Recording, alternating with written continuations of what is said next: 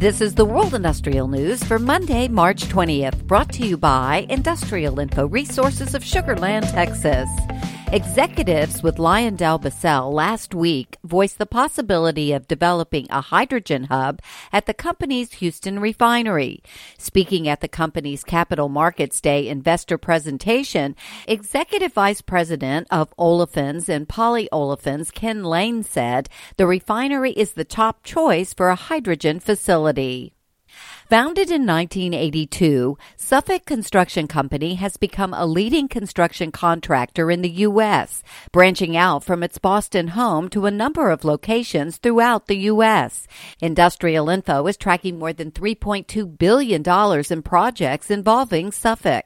While the projects cover a range of geographies, many are located in the Boston area. And Ford Motor Company has announced plans for another 1,100 job cuts in Europe as the company shifts global production to electric vehicles. The cuts will be made in Spain, where the company told workers and unions that it will be undertaking, quote, a profound restructuring of its operations, end quote.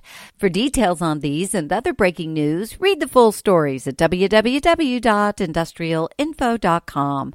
I'm Peggy Tuck, reporting for Industrial Info News.